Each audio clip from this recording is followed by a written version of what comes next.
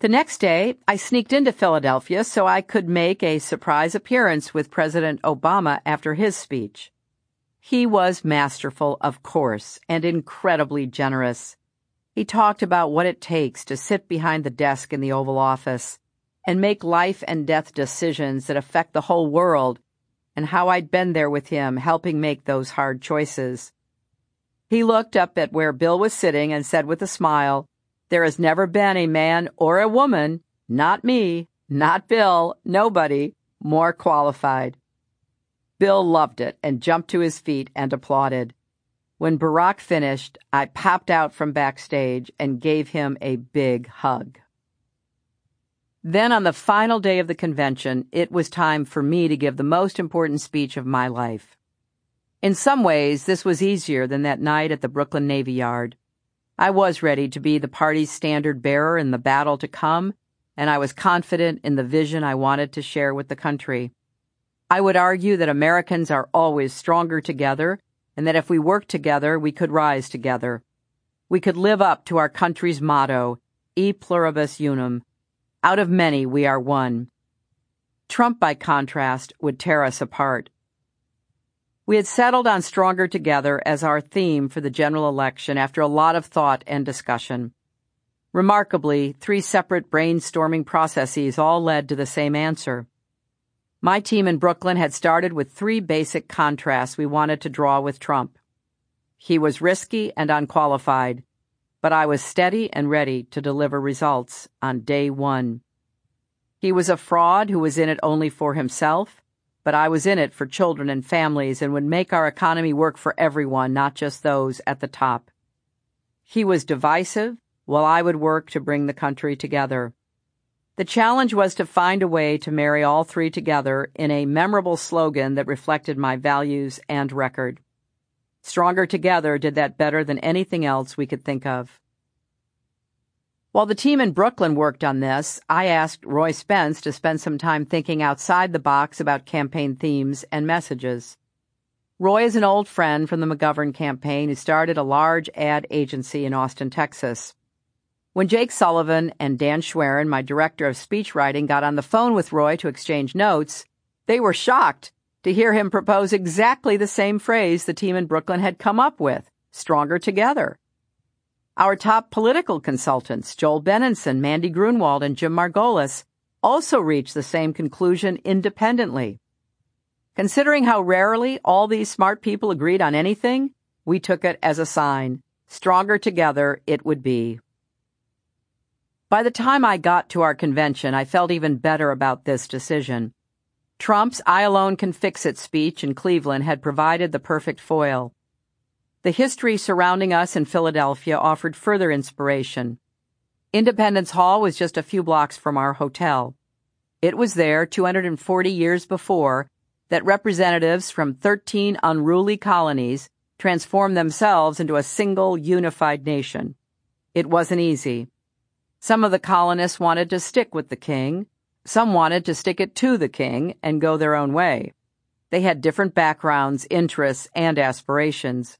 Somehow they began listening to one another and compromising and eventually found common purpose.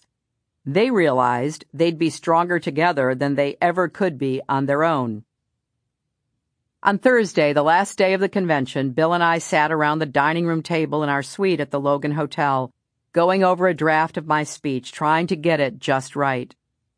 I tried not to think about how many millions of people would be watching and how enormous the stakes would be.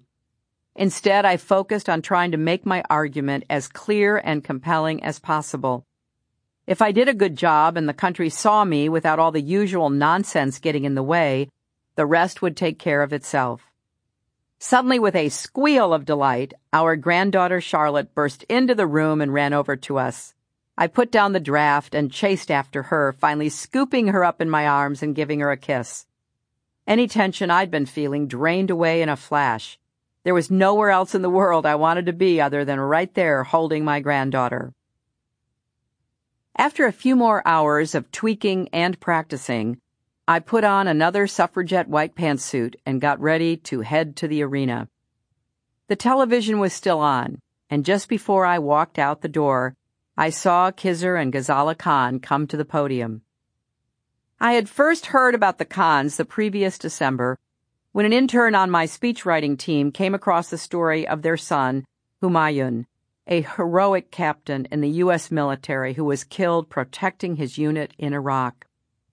I talked about Captain Khan in a speech in Minneapolis about counterterrorism and the importance of working with American Muslims, not demonizing them. My team followed up with the family and invited them to share their experiences at the convention.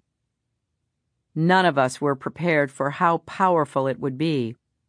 Mr. Khan solemnly offered to lend Donald Trump his copy of the Constitution that he kept in his pocket. It instantly became one of the most iconic moments of the whole election. Like millions of others, I was transfixed. Watching Mr. and Mrs. Khan up there, still grieving, incredibly dignified, patriotic to the core, filled me with a rush of pride and confidence in our party and our country. Then I had to hurry to the arena. We had NPR on the whole way, so I didn't miss a minute. I watched backstage as Chelsea gave a perfect introduction that brought me to tears. My parents raised me to know how lucky I was that I never had to worry about food on the table, she said. I never had to worry about a good school to go to, that I never had to worry about a safe neighborhood to play in, and they taught me to care about what happens in our world and to do whatever I could to change what frustrated me, what felt wrong. They taught me that's the responsibility that comes with being smiled on by fate. I know my kids are a little young, she continued, but I'm already trying to instill those same values in them. Chelsea finished her remarks and introduced a film about my life by Shonda Rhimes. I love how Shonda makes tough, smart female characters come alive on television, and I was hoping she could do the same for me. Boy, did she deliver. Her film was funny, poignant, just perfect. When it was over, Chelsea came back on and welcomed me, my mother, my hero, to the stage. There was a deafening roar. Looking out into that arena full of cheers and banners and music, with thousands of excited people and millions more at home, was one of the proudest and most overwhelming moments of my life. Standing here as my mother's daughter and my daughter's mother, I'm so happy this day has come, I said. Happy for grandmothers and little girls and everyone in between. Happy for boys and men too, because when any barrier falls in America for anyone, it clears the way for everyone. When there are no ceilings, the sky's the limit.